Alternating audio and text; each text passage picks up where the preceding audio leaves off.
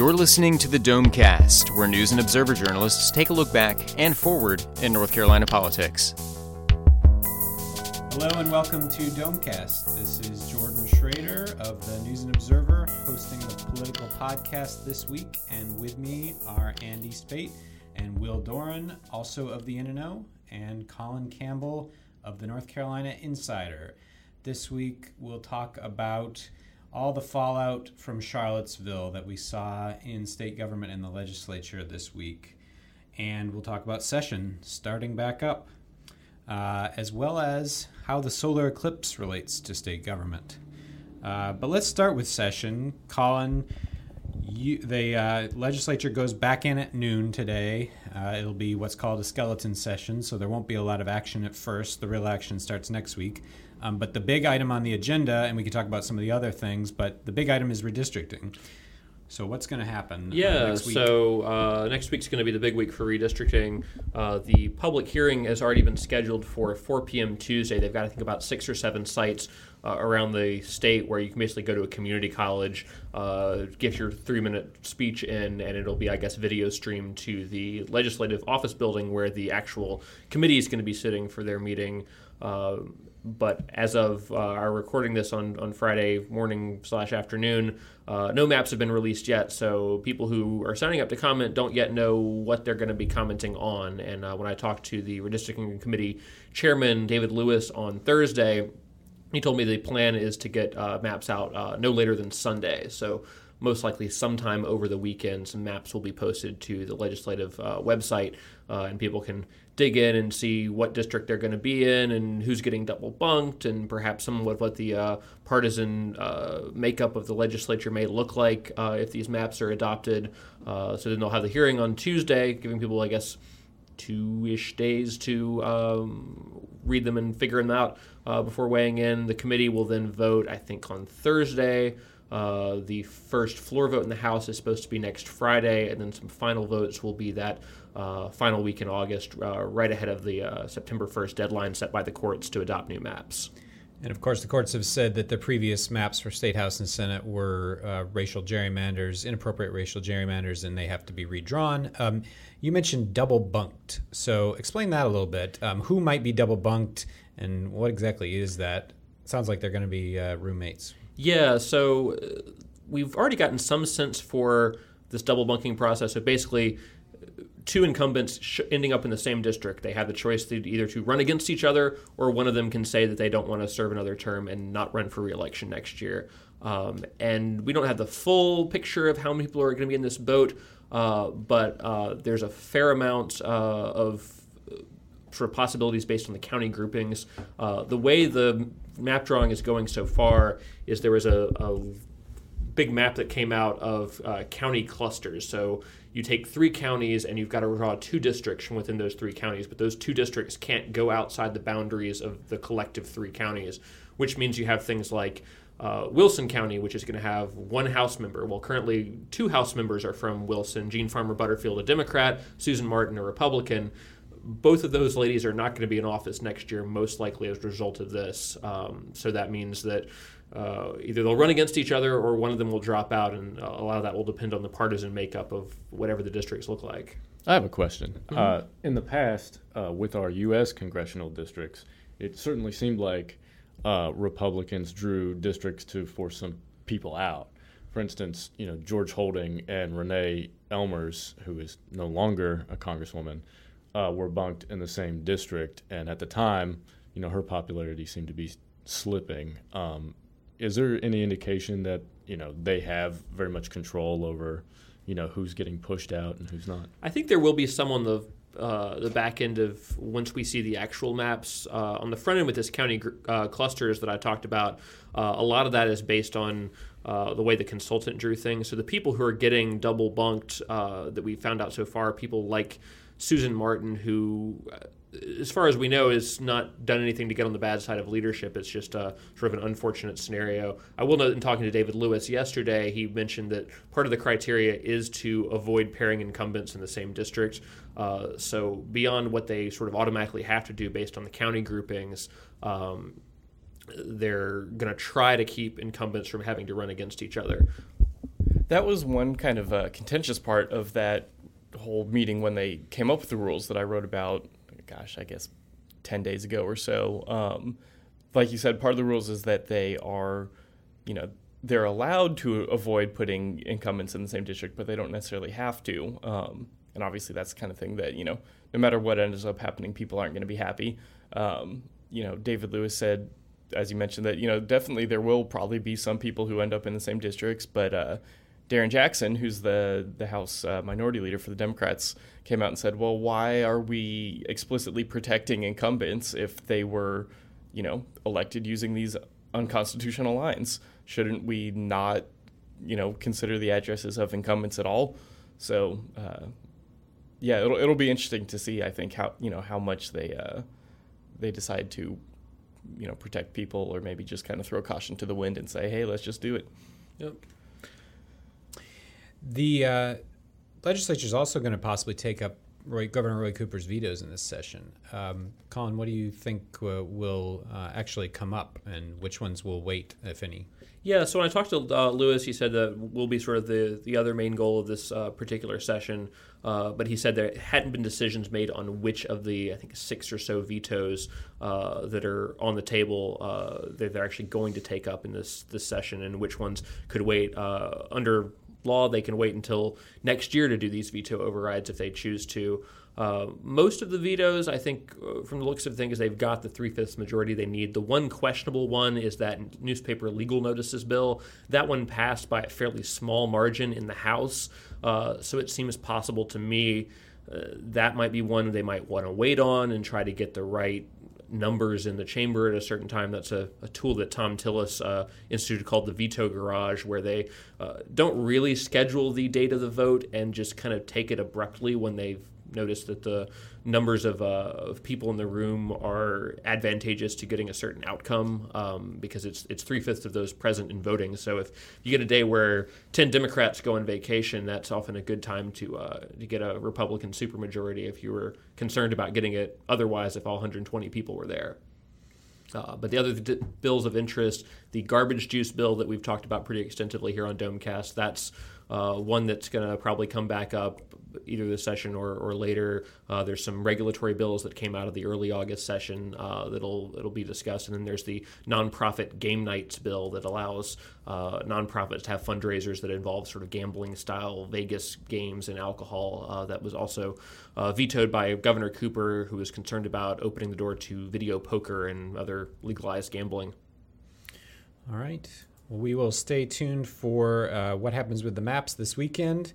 Depending on when you're listening to this, if it's Monday and you're driving and the sky looks ominously dark, you may be witnessing the total solar eclipse that's coming through a good chunk of North Carolina. Will, there was an intersection of this with state government this week. You got a memo leaked to you in your new capacity as state employees reporter that directed state managers for procedures to follow during the eclipse. So what are they supposed to do? Yes. First of all, shout out to whoever leaked that to me. Mystery state employee. Keep on leaking. Keep on bringing them. And if you want to leak other things to Will, the email address is... Oh, yeah. That's wdoran@newsobserver.com. So keep them coming. But yeah, this memo came from the state HR department, and it basically said... hey, managers, tell your employees that if they are on the clock Monday, they are not allowed to look at the eclipse. Also, not allowed to, go up onto the roofs of buildings or things like that to look at it. Don't endorse any watch parties, don't host any watch parties, things like that. So why does state government concerned with whether somebody looks out the window and checks out this eclipse? It's about money. It always comes down to money. The memo is from the guy who's in the head of the state's basically avoiding workers' comp division, and they are worried that people might look at the eclipse without proper eye protection and hurt their eyes, and if they do that, while at work, while on the clock, they can definitely sue for workers' comp claims. It's really just a CYA measure here by the state. I don't know if there's, been other companies or local governments doing similar things like this. I'm sure there probably has. I'm sure it didn't take lawyers too long to figure out, oh, hey, you can, seriously damage your eyes by looking at the sun. We got to make sure that, there's something in place that tells people, hey, if you want to go do this and, take some vacation time. We've seen other safety things. One of the other reporters here at the paper, Abby Bennett, wrote a story about some schools that are in session right now. Some year-round schools are actually letting out early on Monday because, maybe they couldn't get enough classes for all the kids at the school, and so they didn't want to have them, running around and possibly looking at the eclipse. So they said, you know what, it's going to be better if we just give them to their parents. And the western North Carolina counties where the eclipse is supposed to be total, I think most of them have actually straight out canceled schools for all of Monday because of the expected traffic nightmares out there. They want to avoid having school buses on the roads along with the tens of thousands of tourists that are going to jam these mountain roads looking at the eclipse. Yeah. And speaking of jamming the roads, DOT is also issuing some warnings, right? Yeah, apparently even though it's mostly western North Carolina where the eclipse is going to be, they are really concerned about I-95. They think there's probably going to be a lot of people coming up from South Carolina to look at it, and they're saying basically Monday afternoon, 95 is going to be just terrible. Yeah, I think the entire north is going to be heading down 95 to the parts of South Carolina, which, fun fact, I looked at the path of totality a while back, and the closest place to here on I-95 is a tiny town called Alkaloo, South Carolina, which I guess is going to be the exit everyone's going to be taking and descending on this town with like 2 churches and a bank. And it does sound like you do need to go down there or go to the mountains to see it, because we had a story also that basically said it's going to be close to imperceptible here. It's just going to be like it's cloudy, basically. I'm no traffic engineer, but I would imagine 40 is going to be pretty backed up too, because, how do you get to 95? You take 40. Yeah, and certainly anything going out to the western side of the state, I think people are probably smart to go early. And if you're going down to South Carolina, I would imagine you'd want to avoid 95 and try to pick your way down there through some back roads and expect to spend a lot of time doing the drive to get there if you're just going down Monday. Yeah, US 1 might be a little bit better if you're okay with, driving up through Moore County in that area of the state. Yeah, get to know some really small towns on your way down to South Carolina. Exactly. All right. Well, the other hot topic, obviously, this week was the violence in Charlottesville. And there was a lot of reaction here, a lot of fallout here, mostly dealing with monuments. So Governor Cooper wants to move monuments. He wants to have an estate agency study how much it would cost and what it would take to move monuments off of state property. But he was drawing some skeptical reaction, right, Colin? Yeah, he's put out this statement. We were a little bit surprised that he took this strong of a response to the toppling of a monument by protesters in Durham, that the next day he was calling for the state to begin the process of looking at removing monuments from state property. So he's ordered the Department of Natural and Cultural Resources to undertake a study of how much it would cost to take down and move perhaps to a museum, perhaps to some other sort of site, particularly things like the state capitol building area where there's, I think, 3 or 4 Confederate monuments or monuments to Confederate soldiers, depending on how you look at it. No Robert E. Lee type statues, but there's some soldiers and women of the Confederacy. Yeah, so I did a little inventory of what's out there since I walk past it every day. So there's the big tall one at the foot of Hillsborough Street that says "To Our Confederate Dead" and has the guy way up in the air. Then there's the Women of the Confederacy monument that was actually vandalized a couple years ago around the time of the Charleston church shootings, if I recall correctly. And then there's about 2 or 3 statues of historical figures in North Carolina who, among other things, did fight for the Confederacy. One was the first soldier killed in the Civil War. There's a statue of him. There's one of former Governor Zebulon Vance, who was governor during and after the Civil War in North Carolina, but also fought at the beginning of the war. And then there's another person who went on after the war to become a state legislator and actually an editor and manager of the News and Observer, what soon was to become the News and Observer, as well as a historian. So it would really be interesting to see how they define what sort of statues the governor wants to take down. I asked them questions about that, and they sort of said they're still reviewing. They don't really have the definitions yet. There's not even necessarily a comprehensive state list of which statues are considered Confederate memorials. Can the governor do this unilaterally? No, and this is where it gets tricky. The 2015 law that was signed by Governor Pat McCrory and passed through the legislature basically bans any movements of these historic monuments, not just Confederate, but any sort of object of remembrance, I think was the term used in the law. It basically means you can't move it unless it's just to restore it or because you're repairing some damage to it. And if you do have to move it for construction project or something else, it has to go to a similar place of prominence. The exception to this is if you get the legislature to pass a local bill addressing a specific monument.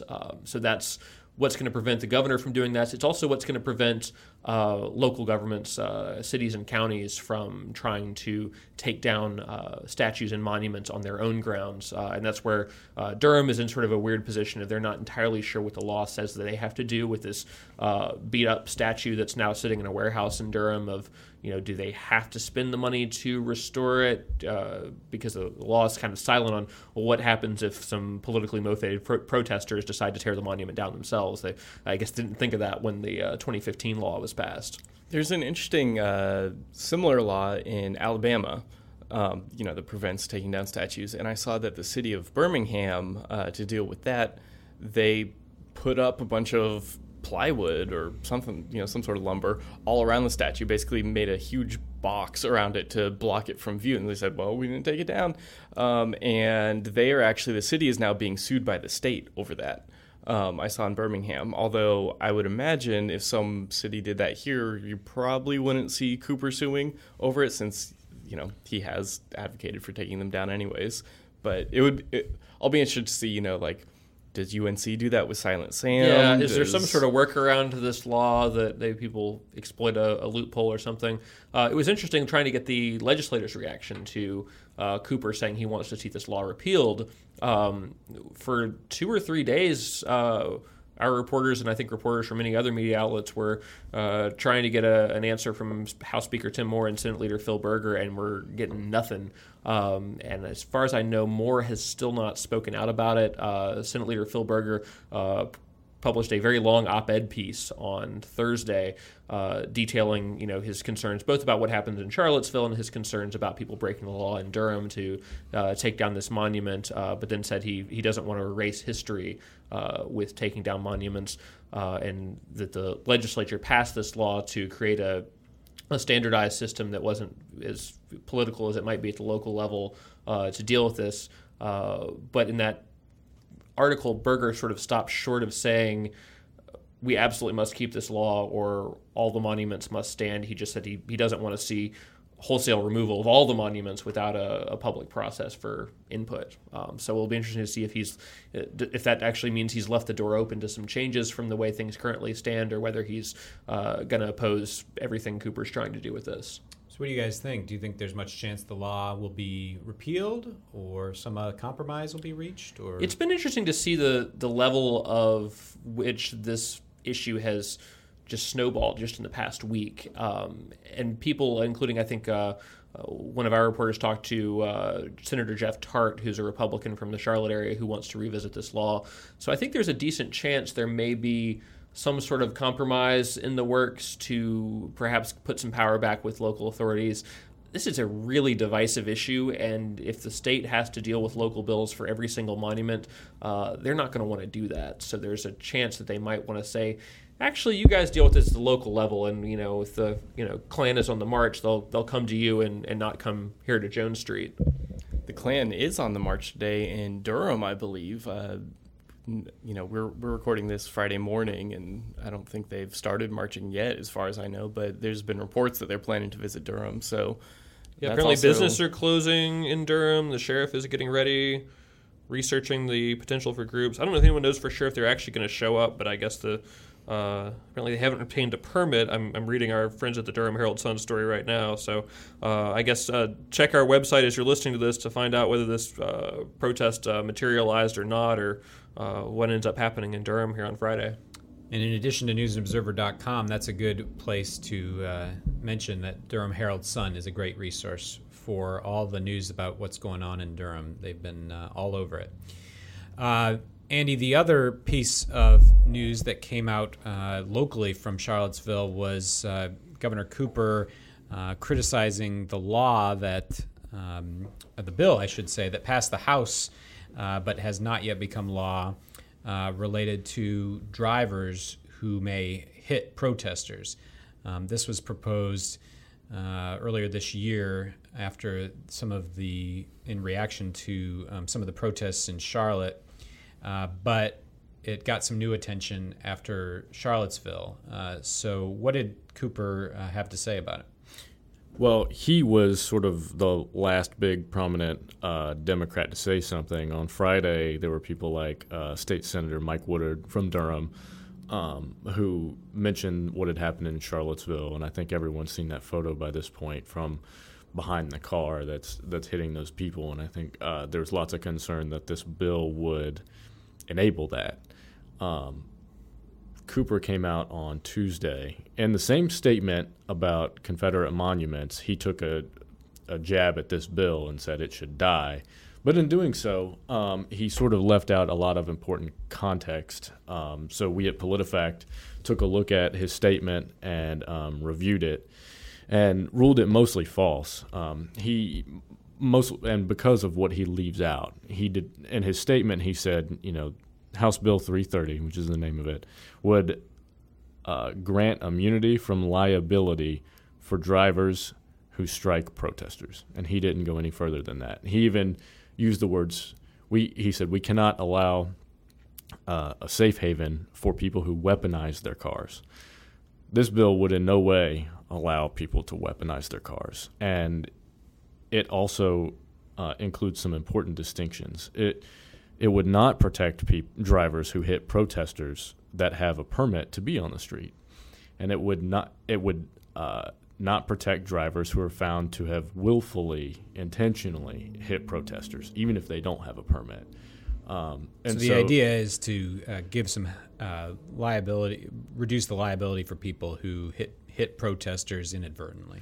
That's right. And I think this was introduced in the spring after some of the protests in Charlotte over Keith Lamont Scott, who was killed by police there, and people sort of swarmed the streets one night in protest. And I don't remember all the details. Our friends in Charlotte would know.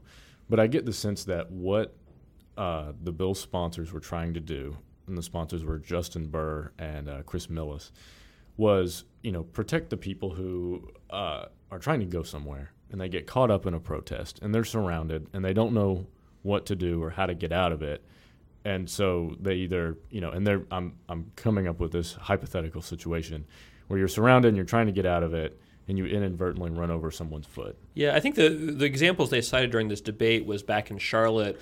There were points during the Scott protest that protesters shut down I-85. And so people were counted being stuck in their cars. They couldn't move. They couldn't drive anywhere. And protesters were surrounding them. And a lot of these people were worried that they were going to be attacked just as motorists that got stuck in it. So the concern was, well, what if those people get sued for wrongful death or something in the wake of something like that? And the other point that some of the experts made that were quoted in your fact check was that even if the bill doesn't really do that much to change state law, but that it might encourage people to think that they have some kind of protection that they really don't have. That's correct. Moving past the PolitiFact ruling on Cooper, which was mostly false because of what he left out, experts did agree with him that it's a bad idea because it could mislead people into thinking that they're protected if they hit protesters, which is definitely not the case. They also said that North Carolina's negligence laws when it comes to personal injury are so strong in favor of drivers in general that there's almost no need to add protections at all. And North Carolina, if let's say in this situation with drivers and protesters, if you, the victim, are found in any way to have contributed to your own personal injury, whether it's by being in the wrong place at the wrong time or jumping out in the middle of the street. Jumping out in the middle of the street, right. or not looking when someone's backing up slowly, then you get no damages. If you're 1% liable for your own injury, you get nothing. All right. Well, we're going to take a quick break and be right back with Headliner of the Week. Stay with us.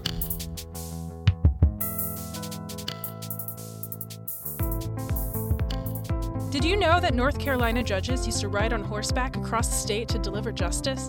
Today, there are more than 1,000 judicial representatives in our state. And through the NCAOC Speakers Bureau, you can request to have a representative speak at your event. Representatives are ready to inform your community about the importance of the North Carolina judicial system, and their visits are completely free. We can't promise they'll show up on a horse, though. Visit celebrate.nccourts.org to request a speaker for your event.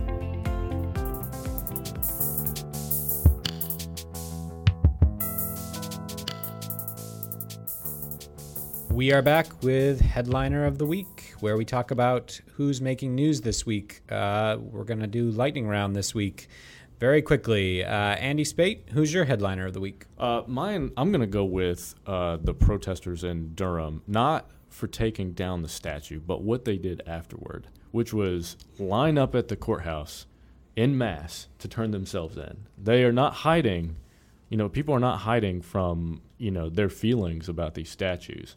And I think it says a lot that they're saying, take me. I want it on the record that I want this statue taken down. This is not what Durham stands for. All right. Protesters in Durham. Will Doran, who's your Headliner of the Week? I'm going with a gentleman named Robert E. Lee. We've seen several, incidents with him locally. There's a statue of him at Duke University's chapel that was damaged recently after all of these protests kind of nationally over Confederate statues. There's also a gym at Pinecrest High School in Moore County called the Robert E. Lee Auditorium, and they are saying that they absolutely will not rename it because actually it's not named after the general. It's named after a former superintendent of schools there who was named Robert E. Lee. He was born in 1959, kind of right as the civil rights movement was starting up. But I don't know anything about his politics and the school. Who was he named after? Right, yeah. Is it like a tribute by extension? If he's a tribute to the original Robert E. Lee, and this is a tribute to him? Colin, don't give people ideas. I'm sure people can write angry letters to his now deceased parents. But the school system sent out a note saying he was actually, involved in, the integration of the local schools there. And look, our auditorium is not named after the Civil War guy. It's named after a former superintendent. So, backlash everywhere. Some of it possibly mistaken. Case of, I would say, easily mistaken identity. All right. Robert E. Lee. Not that Robert E. Lee. Well, actually, it is that Robert E. Lee. In the hat for Headliner of the Week. Colin Campbell, who's your Headliner of the Week? Well, I'm also going with a sort of interesting case of mistaken identity, and that is Joyce Woodhouse, best known in Raleigh as the mother of Dallas Woodhouse, head of the NCGOP, and Brad Woodhouse, his liberal brother who works for a number of Democratic Party outfits up in D.C.